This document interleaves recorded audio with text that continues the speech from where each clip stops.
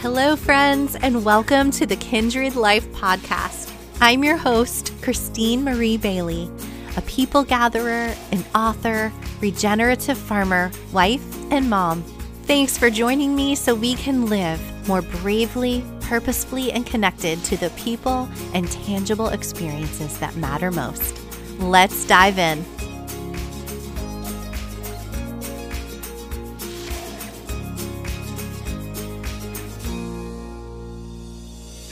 Hello, everyone. Welcome back to the Kindred Life podcast. Today, I have a very special guest, Sophia Ang. Sophia is a first-generation Vietnamese American. She is a sought-after speaker. She is the host of the Call to Farms podcast. I love the name of that. And author of the brand new, beautiful cookbook, The Nourishing Asian Kitchen. And she's also one of my fellow Tennessee farmers. She recently left a successful Silicon Valley career to start a 5-acre permaculture mini farm with her family in East Tennessee in the foothills of the Appalachian Mountains. Oh, my word, Sophia. You're amazing. Welcome to the podcast. Thank you so much, Christine, for having me. It's an honor to be here on your show. I'm so glad to have you. Well, we should probably share how we found out about each other. Kind of a fun little story. So you and your husband are now real estate agent and mortgage brokers. And we got connected through our dear friends, the Taylors, John and Bree. We used to be close friends with them in Texas. And then how did you guys get connected with them again? So, Bree reached out to me. She got my information from Sean and Beth Doherty. I think they were doing a festival together, and Bree had expressed that they were looking for land in East Tennessee. And so, Sean and Beth and I have shared the stage together at an event, and I can't remember Cool. exactly which one, but we really connected. And I think our story is pretty unique that Beth said, you should reach out to Sophie. Yeah, So she that's so found me on awesome. social media and we connected and we met up and now they live like 15 minutes away from us. Oh my gosh, I love it. I can't wait to come see. I know that they've been looking for land forever, so I know that's so special that they found land through you guys. And um we love East Tennessee. It is so beautiful out there. We love It driving is. through like on the way to the mountains. Are you liking living in that area? We love it. Yeah, we're going on our third year this year. It's gorgeous. Wow. Well, there's so many things I want to dive into, but I have to tell you that so my husband, Steven, is a private chef, and a lot of our listeners know that, but I got your book for him for Christmas. Oh, And he was so excited. Of course, he loves any kind of cookbook. He has like a million cookbooks, but any with like Asian food, Asian fusion, he's all about it. And then I promptly stole it so I could read the entire thing before we talked, but it is seriously beautiful. This book, it makes me so happy because it reminds me so much of my real food journey and when I first discovered nourishing real food. When I first read the book Nourishing Traditions, which I know inspired your book. So, some of the things that stand out, just the family heritage that's woven throughout the book. It's beautiful. The photos. Tell us about the journey to this book. And I'd love to hear kind of your Vietnamese heritage and that inspired the book. yeah. So this book started as a dream. It was a passion project of mine 12 years ago when I started looking into real food because my daughter was born and right when she hit 6 months, it was time to start introducing solid foods for her. And the first Hmm. thing I wanted to make was applesauce because I just didn't want to buy the applesauce straight out of the jars in the stores. It just was brown and green, this icky muck. And I remember thinking, if I can't eat this myself, then why would I feed it to my daughter? And that was just something that I was like, okay, well, then learn how to make applesauce. And it was in these, I think it was like a gifted William Sonoma book that a coworker had handed down to me. And in there, it had a recipe for applesauce. So it wasn't focused on health or nutrition or anything. It was a simple how to make applesauce. And it sounds so silly now, but in our culture, we just didn't cook our fruit. And so because of that, I flipped through, looked at the recipe, and in these recipes, it said, make sure that you try to source organic apples or organic pears, because I was looking at pear sauce too, when you make your baby food, because Hmm. your baby's bodies are not yet developed to process the toxic, harmful chemicals from pesticides and herbicides. So I thought, okay, fine. I will go to Whole Foods and buy my organic apples. But at what point will she reach an age where her body will be able to process the harmful toxins and chemicals? Because I'd never heard about this before. Hmm. And so now, fast forward 12 years later, we are now growing our own food Oh my gosh. What a because journey. because I've realized that our bodies were never designed to process these toxic chemicals that Mhm. are being sprayed on our food. Yeah, it's so interesting you even said organic applesauce because that was it was so funny. That was part of my first journey with learning about real food. I kind of had this idea that organic food was only for people that had a lot of money. Like I was like, I can afford Yes. organic food. Like, no, that's so like that's out of my budget. But then we had some friends that really introduced it to us. And I remember that time being like, I will never not use Splenda in my coffee. There's nothing you can do to convince me not to use Splenda. And that's the place I was at that point. But then I tasted an organic apple for the first time. And I realized I had never tasted an apple before. And it's like That's right. life-changing. That's So right. I love that story. And so at this time, you are working in Silicon Valley. You're a marketing executive. Mhm. So obviously it's kind of a journey from like, oh my goodness, I'm making organic applesauce for my baby. What happened next in your journey? Like, what was the next step? So it was during this time too that we found Tim was still in he was still in the army. We were stationed in Albuquerque at Kirtland Air Force Base, and there was a family there of 8 that lived in the Tejeras Mountains. And I didn't know what homesteading was. I barely found out what that was just a couple of years ago. I didn't realize there was Yeah. a term for it. But we went and visited them in the mountains, and I thought that they were just so, again, Tim and I were born and raised in San Francisco, like, San Francisco Bay Area. We're both born and raised in San Jose, California. So the heart of Silicon Valley.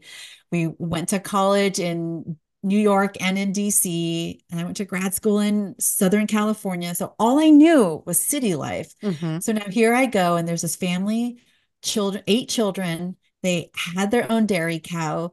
And I remember the wife was super sweet. She had me try raw milk for the first time. And Hmm. I was in my young 20s, still very much like of this city life. And I remember looking at Tim with, I can't imagine, I know I couldn't hold it back, but just like horror in my eyes. Like, this is how I'm going to go. Like, I'm going to drink this It's raw milk. contaminated. It's not pasteurized. This is Yeah. it. And I remember in my mind, I'm like, this is just, it tastes like grass, like all these things in your mind. It's totally psychological. But one of the things that she gave me at the end of the trip was she said, you need to check this book out. This is the book that changed my life. And it was that big yellow book called Nourishing Yes. Traditions by Sally Fallon. Yes. And, I hung on to it. And it wasn't until I had my first daughter that I was like, okay, we looked into food. I found Food Babe. I had Nourishing Traditions. And in there, I started looking into like MSG and additives and flavor enhancers, like, and one day I took out a garbage bag. I went to the refrigerator and one by one, I went through all of our Asian sauces and condiments and flipped it to the back and made sure that if there was anything that was a preservative in there, I tossed it.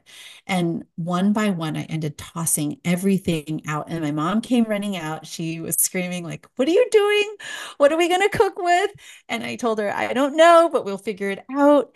And so it's been a decade long journey of recreating our Vietnamese, our Asian dishes, Chinese, we do a lot of Korean and Japanese dishes to make them more nourishing traditions inspired using Weston A. Price principles. Hmm. Yeah, and if any of our listeners are not familiar with Nourishing Traditions, it's kind of like this handbook. I mean, it came out in like the 90s, right? It was like the handbook of healthy living. I remember this like such a similar experience the first time I saw that book and I was like, "What on earth? I had never seen all these fermented foods." But yeah, that's really neat. I love that story that you shared in your book about when you just threw everything away and you're like, I have no idea what we're doing, but this is not what we're going to be eating. This is the story of my life. Yeah, it's kind of like those extreme moments though that get you started that you're like, okay, well, we got to do something now because we just threw away all our food. Okay, so then you said You got chickens. Was that soon after this time where what led you to like, okay, not only are we going to be eating these nourishing foods, but now we're going to be having a hand in raising chickens, having a garden. Well, very much like you, Christine, I grew up thinking that anything organic was for the affluent. Hmm. In fact, 12 years ago, I got a lot of flack from my family for eating organic. They mocked me for eating organic and going grocery shopping at Whole Foods, which was, the irresponsible thing to do. If you are in the Bay Area and you're Asian, you should be shopping at the higher end Asian grocery store. You should not be buying organic. Wow. And so it's we've come a long way. Like I think as our culture and as we've talked more and more about organic over the last decade, but this was coming during a time where it wasn't widely accepted for our culture. Hmm. Um, but you know, throughout the years, it's been coming to the understanding that in order for us to really get closer to our roots and just understand our traditions and how to cook more nourishing food, we just have to start from scratch and start from the beginning. But yeah, no, we didn't start farming until 2017 when Amazon acquired Whole Foods. Okay. And and it was at that moment that I realized I'm okay with working in technology. I'm not okay with technology being in my food. Hmm. And that was when we started digging into the soil. I started growing cilantro and scallions, just right outside of the windowsill for mom.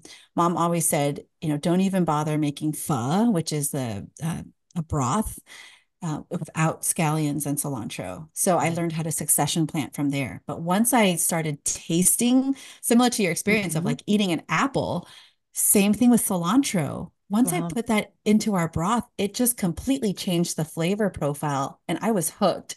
So by 2017, 2018, I started growing our own vegetables. 2020, by the time we already had a full garden going, but March 16th in 2020 was when California went into complete lockdown Hmm. and curfews. And the only time that I had heard of lockdowns and curfews was when my parents, who are immigrants who fled the fall of Saigon in Hmm. 1975, they had all these stories about how you would get shot if you left your home outside of the approved curfew hours. And so that night, I remember telling Tim, I located a woman who lived in Mill Valley, so north of San Francisco, and she was selling egg laying hens because you have to understand all of our grocery stores had shut down during this time. Everything Wow. had come to a complete halt, and we didn't know when it was going to open again. And we were talking about, 2 weeks to flatten the curve. Well, that's at least 2 weeks. I knew that. I knew it could be longer, and I didn't know what that meant. So I said, we've got to get another protein source. Although we have vegetables, we still need protein. And we didn't have a chicken coop. We didn't know how to raise chicks. So the only responsible thing was I needed a source of protein that could regenerate itself, which Yeah. was eggs. So we drove up to Mill Valley. We bought 3 egg-laying hens for $300 each. Oh my word. That's $1,000 almost for It's a three thousand. chickens. Yeah, it was Wow. insane. And we knew it at the time. Once we were driving at night, we had these 3 hens in a cardboard box. And I remember driving past the Bay Bridge and telling Tim, I never, ever want our family to worry about feeding our family off of 3 eggs a day. And, it's been a journey since then. But Mhm. after we brought home, and they always say like chickens are the gateway animals, Yes. right? Yeah. Yeah. Oh my goodness. Those chickens are like gold. You probably like, do you like baby them? You're like, these chickens are worth a lot of money.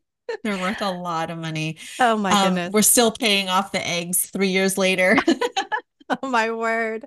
Wow, yeah, in California really was locked down really hard. I didn't realize like all the grocery stores were closed and to that point. But yeah, I think sometimes it just takes this kind of defining moment where you're like, we're in, and you realize you're in and you're going to be just starting this whole new way of life. And you guys jumped in with both feet. And one of the things I love about the story that you're weaving throughout the Nourishing Asian Kitchen is your heritage and your Vietnamese heritage. And so you said you didn't really grow up with like organic food, but you tell the story of how important it was for your mom and your parents to feed you well and to feed you these like fresh Vietnamese recipes. And so I'd love for you to talk more about that.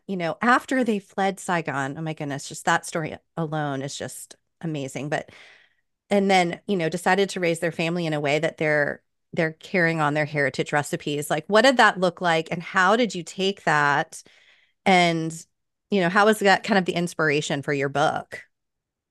Well, that's all I grew up knowing because when they left Vietnam, they didn't speak any English. And when they Mm, came here, they started from scratch. We didn't have any money. I just remember we had to eat this way. We had to eat nose to tail. We couldn't throw anything away because we couldn't afford to. mhm. And I remember mom would buy these pasture raised hens and bring them home and I would harvest them. And I remember Wow. when I was harvesting them, sometimes I would have a whole sack of eggs, which is a delicacy in our culture. One time I even had a whole egg in there, and I thought that was really cool to see Wow. that. Yeah, because I didn't realize. I mean, you go to the grocery store and you buy egg cartons, and there's eggs in there. I Mhm. didn't really put together that they came inside a chicken, and I just dissected Mhm. one. So I think that's where my love for like science too. And I went on to get, was pre-med in college because I just grew up this way. Mhm. But a lot of that has been because we didn't have any other options. We couldn't throw away the feet, we couldn't throw away the neck, and all of that is kind of how she grew up too. And so I learned a lot from hands-on experience with mom in the kitchen for the last 40 years. I'm still learning so much from her on the daily, but because I only had, whenever she was home, the only time I had with her was when she was in the kitchen or when she was going to the grocery store. And when she was going to the grocery store, I'd hop in the car to hang out with mom because outside of the time that she was preparing food, she was at work. They had to make, and I Mhm. think they only made like $2.40 an hour at the time. Mhm. So it was rough. And there was no option, and there was nothing that I could really talk about with my friends at school. We fermented a lot of our vegetables because she would buy in bulk and all the things that we are now doing. And I'm feeling like I'm just going back in time and reliving my childhood. Yeah. But now my mom and I can actually do it together, and I have a much larger appreciation for it. Mhm. But with our heritage, it's just been how do I continue to have these stories saved within our recipes? Because mom is now mid 70s Mhm. and her memories starting to wane. She's a lot slower than she was when she was, 60. And the children, I want to be able to have these recipes passed down to them. And I kept wanting to do this for the last 10 years. Mhm. All of the dishes and the dishware that you see in the cookbook are dishes that I had thrifted over the last 10 years for this one day dream that I'm going to write this cookbook with mom. Wow. And they're so beautiful. I was actually, there's one page where you have like a grid. I don't know if it's fermented vegetables, but it's like a grid photo of all these different dishes. And I noticed that I was looking at them all because I love like handmade pottery and like mismatched. But yeah, that's really beautiful. I didn't realize you took all the photos too. Yeah, so I didn't take the photos. The photos Oh, were okay. taken by David Payne. Okay. But I've had these images in my head for the last 10 years. So Wow. when I bought the dishes, I've had them in my head. And Tim would say, what really did it was he said, I have moved these 6 boxes all over the country. Are you going to write your cookbook or donate them? Because they're all mismatched, right? It's not like something I can take out and serve like a fancy dinner. Yeah. Yeah. I probably would do that, but that's fine. But yeah, that's awesome. I So mean, he's like, it's time. It's time to write the you cookbook. got to do it. Yeah. He's like, I'm done. You need to just do something with these boxes. And we're in a modular home. So everything's so small and tight. But yeah, this was something that I've wanted to do for a long time and didn't. But I'm glad that we got to that point where I could say yes to this Mm, and do it. But I've already had the images and the dishes mm, for the recipes for each dish. So when it came time to actually take the photos, I only had 3 months to write the book, including photos.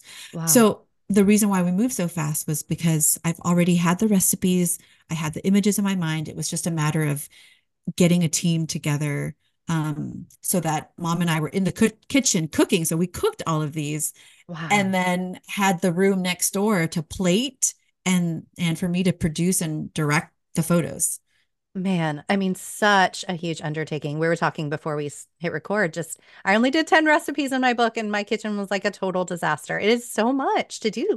There's over 100 recipes in here, Over a right? hundred Oh recipes. my goodness. You guys, this book is beautiful. Even if you're not familiar with Asian food, with, Vietnamese food or Korean food or Chinese food, even if it's not something you normally eat, I feel like your cookbook really makes it so doable. And I think I saw you in a video, like maybe on Instagram Reels at some point. And didn't you say, like, so there was nourishing traditions, but there was a gap that there wasn't a representation of like these heritage Asian foods, right? Can you share a little bit more about that? Right. Well, this was the book that I've been looking for when I found Nourishing Hmm. Traditions. Hmm. When I started cooking Nourishing Traditions, the recipes, and served them to our family, my mom and dad had a tough time because they were saying we were missing the umami flavors, Mm. which, is the savory flavors. So good. So good. And that traditionally comes with like traditionally fermented soy sauce, fish sauce, right? And none of the recipes really in the Nourishing Traditions offered that. And primarily because Nourishing Traditions is based off of Dr. Weston A. Price's research. Well, Dr. Weston A. Price traveled to indigenous cultures all around the world, but he didn't go to Asia. Mm. And so there was a missing gap. And I wish that someone wrote this book because I would have bought it and I would have gifted it to family and friends so that people wouldn't think I was crazy. Hmm. But the timing just never happened. And I guess the opportunity came for me to write it because it was just really frustrating. And this book wasn't supposed to be anything the way that it is today. It was Hmm. supposed to be just a passion project that I wrote down, took pictures, and got printed at Kinko's in a spiral bound and handed off to my family. It wasn't supposed to be anything that was published and now available worldwide. Wow. So how did you get it published? So I met with the publisher back in October 2022. And Sally Fallon, who's a friend and mentor of mine, she's obviously the author of Nourishing Traditions. I had told her about my idea and Mm. telling her that I was just going to write for the family and then I could get it done in 3 months. And what do you think? And she said, I think it's a fantastic idea. You should reach out to Chelsea Green. And by the way, you won't get it out this Christmas, which was at that point in 2022.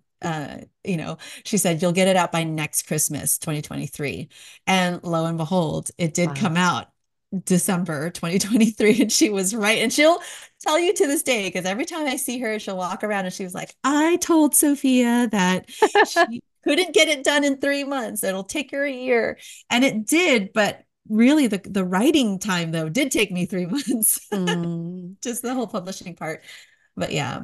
Wow, that's so cool. I love hearing stories like that. You set out to just do something that was a passion for you.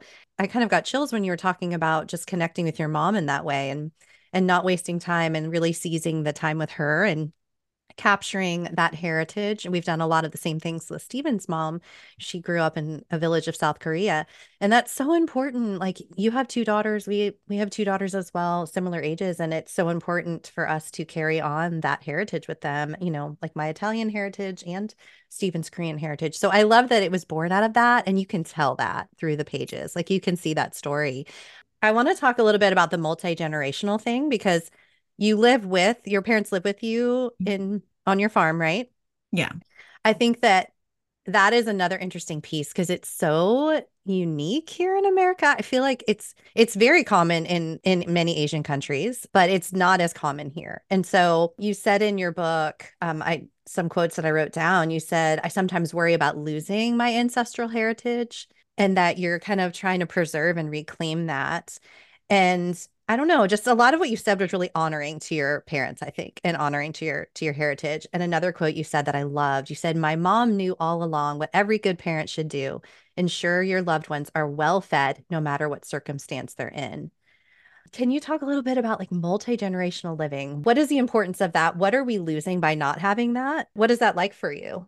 I think I always grew up wanting to honor that. When my parents were busy at work, my grandparents pretty much raised me outside of, coming home from school. I would hang out with grandma and grandpa who lived about a block away from our house at the time. And so I always had that multi-generational aspect of growing up as a young child. And my grandpa, I mean, I open up the introduction with what my grandpa said all the time. He would say, eat to live, do not live to eat. And he was a stern man. He was just so difficult. And a lot of the grandchildren were so scared of him. I wasn't. I really just and it's just really interesting because there are times I haven't felt it here, but in Lincoln, where I would be out in the garden and I could feel his presence, and I can almost feel that I think grandpa would be proud. I mean, as crazy, and this was in California when everybody thought we were crazy for starting a farm. I just kept feeling this peace when I was out in the garden. I think grandpa would have really liked this. And I remember one day I came in and asked mom, I said, Mom, do you think white, which is grandpa, would be okay with what we're doing, with what I'm doing? And she said, actually, he always said to his children, so my aunts and uncles, that wouldn't it be great to have a piece of land one day? Wow. And I didn't know that.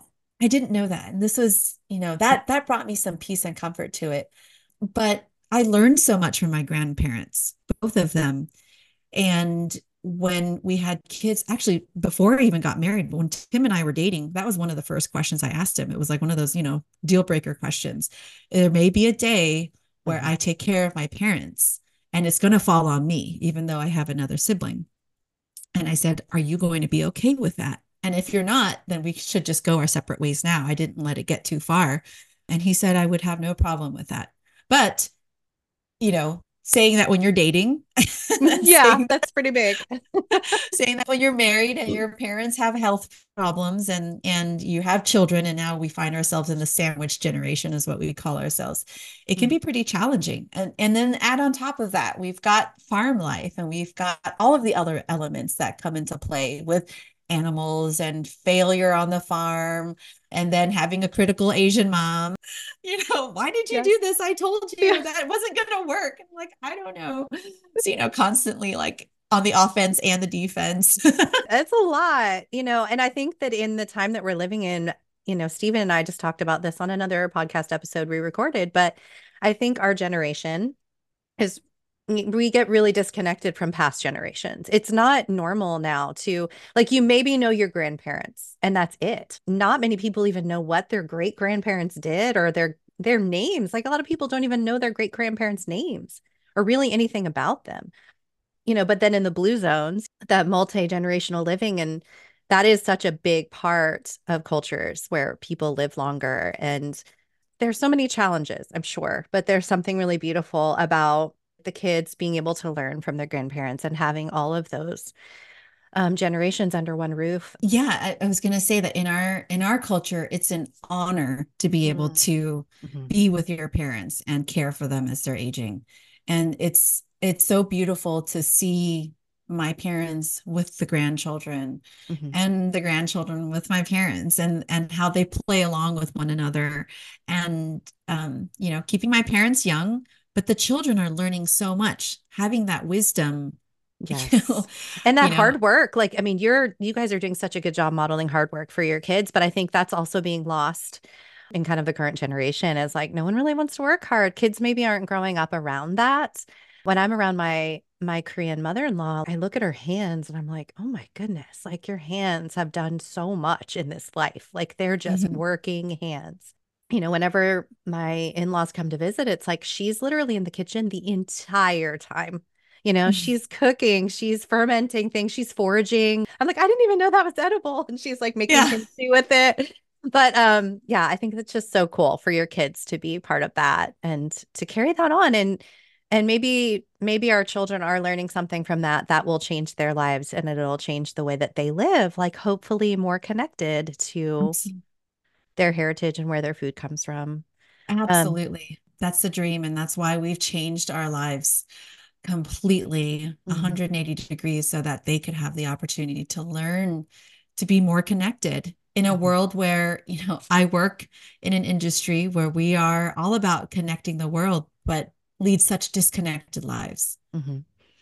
Yep, yep. And that's what, I mean, that's what the Kindred Life, this whole podcast is about, is really connecting people back to those real experiences, hands-on experiences, face-to-face experiences, because so much of that is being stolen right now. And I don't know if you feel this way, but to me, it feels like a fight every single day to preserve that. And I think you use the word like preserve in your book, and I love preserving, reclaiming. I love those words. But there's a work in that, like there's a fight. There's absolutely a fight. And if anything, this cookbook is not just a cookbook. Yeah, I called out a few three-letter agencies in here. I love it. It's very bold. I would love to dive into a little bit more of your life as a homesteader because I think people, even if they don't have land, can learn so much. I talk a lot about strength on here, digging into a deeper strength, the strength of women, finding this strength that you didn't know you had, or the strength of working together with other people. What are some of the ways you've experienced that since you started your homestead? I've had to really lean into finding and building community. And that was the impetus for us leaving California and finding the community here. One of the biggest things that we learned when we started our homesteading journey in the Bay Area and then in Lincoln, which is north of Sacramento, was realizing that we couldn't do it all. And then on top of that, we didn't want to do it all by ourselves. And Mm, I was trying to find community. I was trying to build it in California, but a lot of the things that we wanted and the people um, that were around us, what we wanted for them to do too. For example, like I had tried to put together a drive for a bulk dry goods packing event from an Azure drop, right? And hmm got it all together. Everything was organized. And then nobody, people who registered decided not to show up because it was too cold. And, I realized, well, what is that going to mean when things get rough? Who's going to be there for us? And it was just that big eye opening experience that I said, okay, well, there's no way that we could buy all of the equipment. We can't do all of the things, nor do I want to, because we still work, we still have businesses, we still homeschool, and we still serve the community. And so when we came out here, we had to find the right people to build a community with. Meaning, and specifically, I think over the last just a couple of years since we've been here has been really nailing down exactly who we want to build with. hmm And for me, that means people who have a growth mindset, thinking about abundance, and who are real, true givers. hmm Because in an age and in this, what we feel like is going to be happening in 2024, where we might have less and we might be able to afford less and less, in terms of the dollar amount, what we're going to be able to do for each other is going to be that much more important. But who are the people that are willing to do that without charging you? hmm And that is something where, and I almost feel like if you really go back in the way that we might have lived as society, I think about how our great parent grandparents might have lived. Um, and even in Vietnam, where I've talked to my mom about this, how did they buy, sell, and trade with one another? Because that's all they did. Mom grew up Yep. selling fabric in the street markets, right, in Vietnam, hmm and helping my grandma do this. And I was like, wow, this is really cool. But that's truly how we all honor each other's worth. I hmm feel, instead of just being consumers and saying, hey, I will buy this from you for $10, hmm it's, hey, I have $10 worth of milk. Yep. What do you have that's $10 worth or more or less that we could trade and barter with? And how cool is that to be? Because now we're hmm both coming to the table as producers, Yep. Yep. right? And you We're both not, have something to offer, like it's not right. just there is a give and take of living this way. And if you're living on land or you're living in a neighborhood, whatever, that kind of bartering way of life. I'm the same way. Like I never had experienced that till we moved here. Yeah, And now it's one of the coolest things. Like I have it so many is. stories. We literally trade our kimchi for raw milk, like to one of our Yes. neighbors, or bread or whatever. There's always this give and take. Like someone will come over. I remember one time trading essential oils with a neighbor and she brought me flowers and herbs from her garden. Like it's just so beautiful. It really is a really neat way to live that you're each sharing your own abundance. Like I love that you said abundance. You're sharing what you have in That's abundance, but not every single person can grow and raise every single thing. And it's maybe not meant to be that way.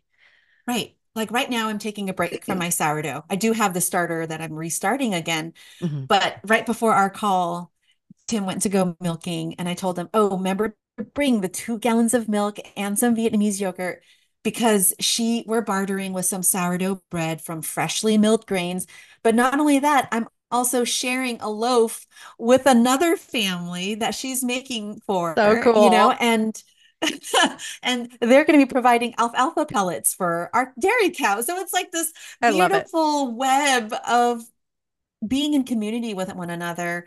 Mhm. And I tell you what, though, you're right. Like I did not live this way until I might have experienced it from hearing stories, but I never lived this way until we moved out here into the rural country. And now I realize, back in the city life, when we were talking about spreadsheets and dividing things by the dollar amount to even, pennies, it's almost offensive when you bring in a spreadsheet or you're talking about splitting something and handing someone cash in this place. Like it's very Mhm. interesting. And I get that, of course, as there are new people coming in and learning what their skills are, and we're doing life that way and we're having a Venmo, that's fine. But I think the ideal situation would be, hey, like you said, I've Yeah. got some kimchi, you've got some raw milk.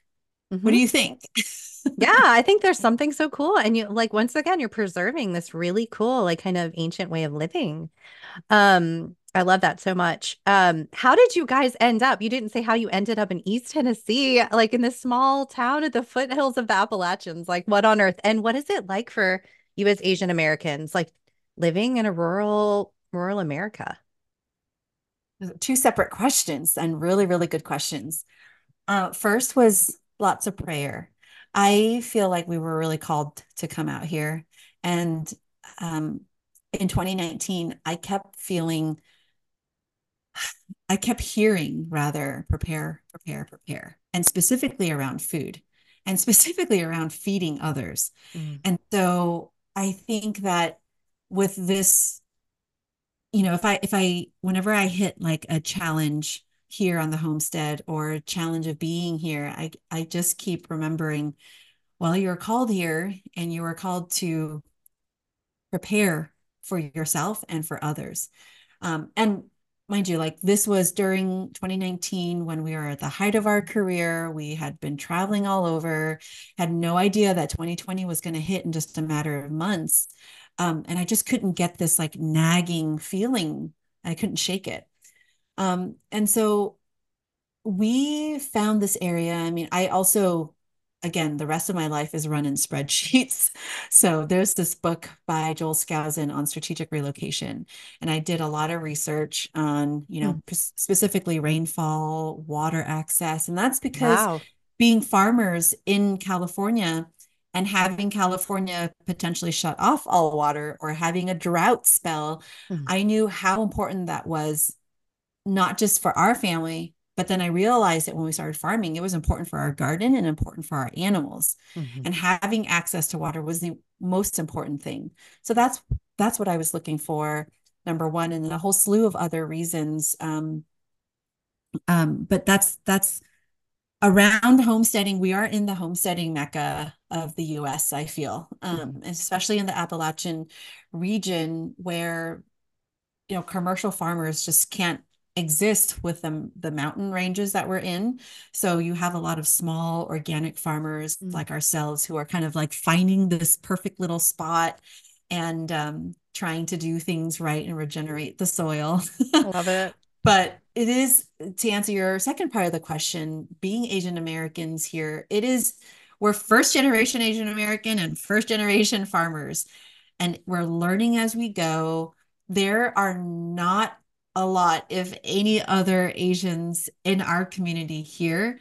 We are the ones that's bringing a little bit more of that culture into our community, from our Vietnamese yogurt, from our pho broth, that we cook for others, and that we share. We barter as well. If anybody is sick or just had a new baby in our area, we're gifting them, and blessing them with our pho, our nourishing broth. But we're bringing that. And I feel that since going out and speaking out about it, people have been asking us for it. So it's just really nice. But there are some challenges. We don't have access to a lot of the things that we were used to back in the Bay Area, where we Mhm. were genuinely spoiled with the different varieties of not even just places that we could shop at, but restaurants too. If we just Yes. didn't feel like cooking, we could go out somewhere that was clean. Yep. Yep. Yeah, I remember that in Texas. I mean, there would be like not just a Vietnamese restaurant, but like an entire shopping mall that was all Vietnamese, or like an entire Korean strip mall of every single business is Korean. There's just so many more choices in the city. And I know for my husband, Steven, that's been a big challenge out here too. But in the same way as you guys, like, we're like, okay, we're going to be the ones that are going to bring these cultural foods to an area that maybe these people have never tried this. And so I love that. I love that you guys are doing that and you're sharing these really beautiful heritage foods, a lot of the ones that are in your cookbook, and that anyone can learn to cook these recipes. I have never seen a cookbook, an Asian cookbook that uses pure ingredients like this. And I love and appreciate that so much because I am concerned about like the additives in the sauces and things. So it's really neat. I'm excited to just cook so many of these recipes. But I think what you're doing is so beautiful and I want to honor your time. So I have like so many more questions, but I want to ask a couple more things. What is one of the absolute hardest things that you've had to overcome since you became a homesteader? One of the biggest challenges or mistakes that you had to overcome, and how did you do that? I think the biggest thing for me growing up and even throughout my career has been embracing failure. Um, but when you're talking about failure on the homestead, you're potentially talking about loss of life or loss of a crop.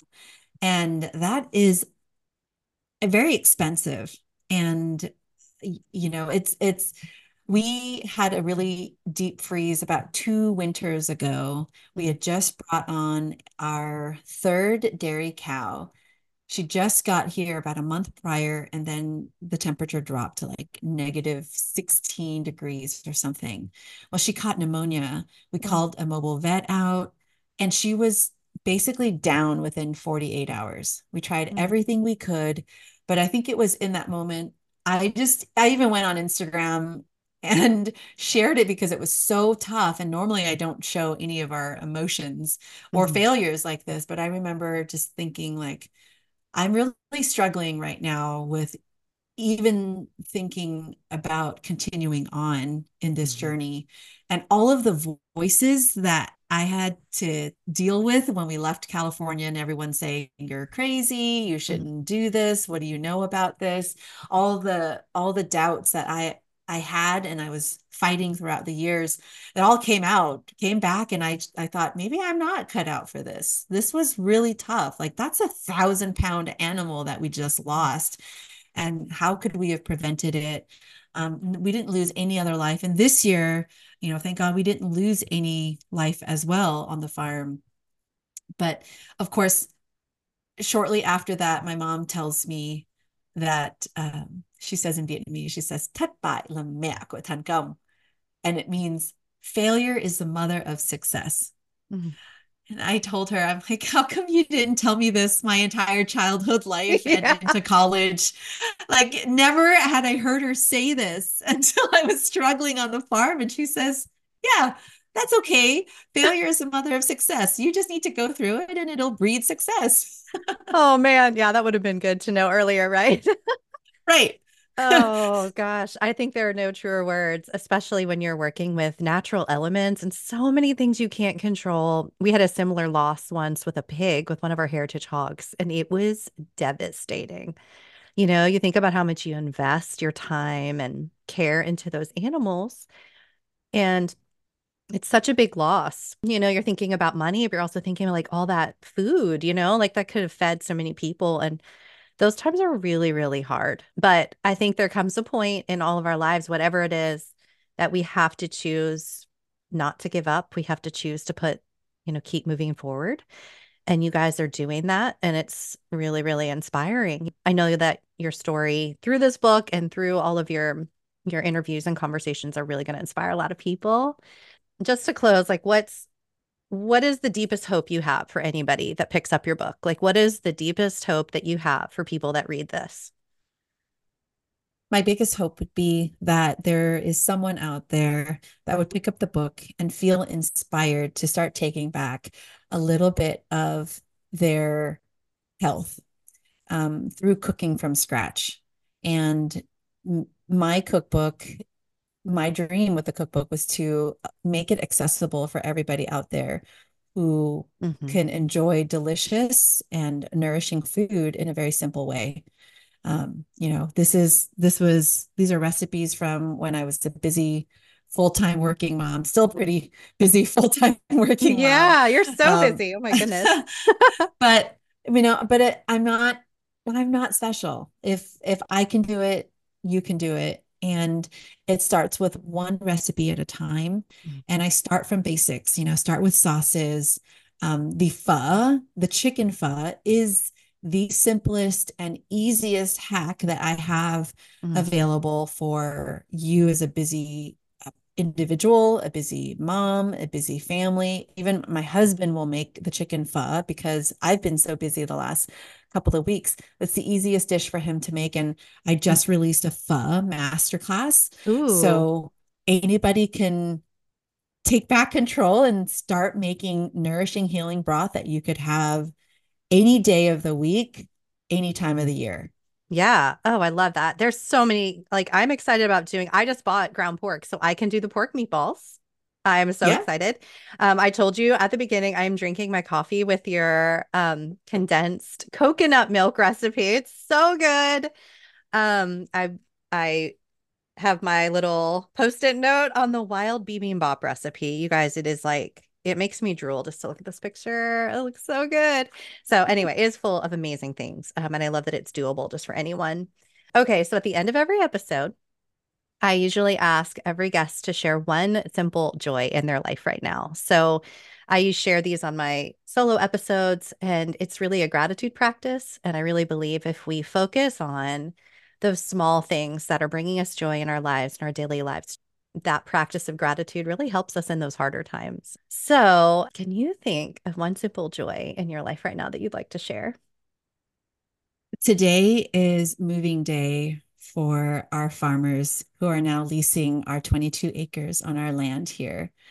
And we just helped them move a bunch of chickens and the chicken tractors before our call that we're recording right now. Hmm. And Tim and I were there. After we dropped everything off for them, we just took a look at the land and really felt a lot of hope for 2024 amidst all the crazy things that's happening around the world right now, things that are seemingly out of our control. This was the one thing that I know that we could do that brings hope, not just to our family, but other families in our local community. And that gives me a lot of joy to know that amidst everything, we're going to be okay. Mm, I love that. That's really beautiful. Thank you so much, Sophia. You are a gift, and I'm so grateful for your work in the world and for your bravery just to speak out and use your gifts. Thank you. Thank you so much, Christine, for having Mm, me. so good to have you. Thank you to my listeners for joining us. And do not forget to grab a copy of Sophia's book, The Nourishing Asian Kitchen. I will add a link to it in the show notes. You guys will love it. And you can find Sophia online at sprinklewithsoil.com and on Instagram at sprinklewithsoil. All right, friends, we'll see you next time. Thank you so so much for listening to this episode of the Kindred Life Podcast. I want you to know that your Kindred Life is worth it, and I'm cheering you on. If you loved this episode, please subscribe and consider giving us a 5-star review so other people can find this podcast. You can always find me online at christinemariebailey.com, where you can also join my email community, The Kindred Letter, so you don't miss a thing. You'll also get several freebies for signing up for my email list, including the first chapter of my audiobook and some fun free guides. You can also follow along on Instagram at Organic Bean and at The Kindred Farm. See you next time.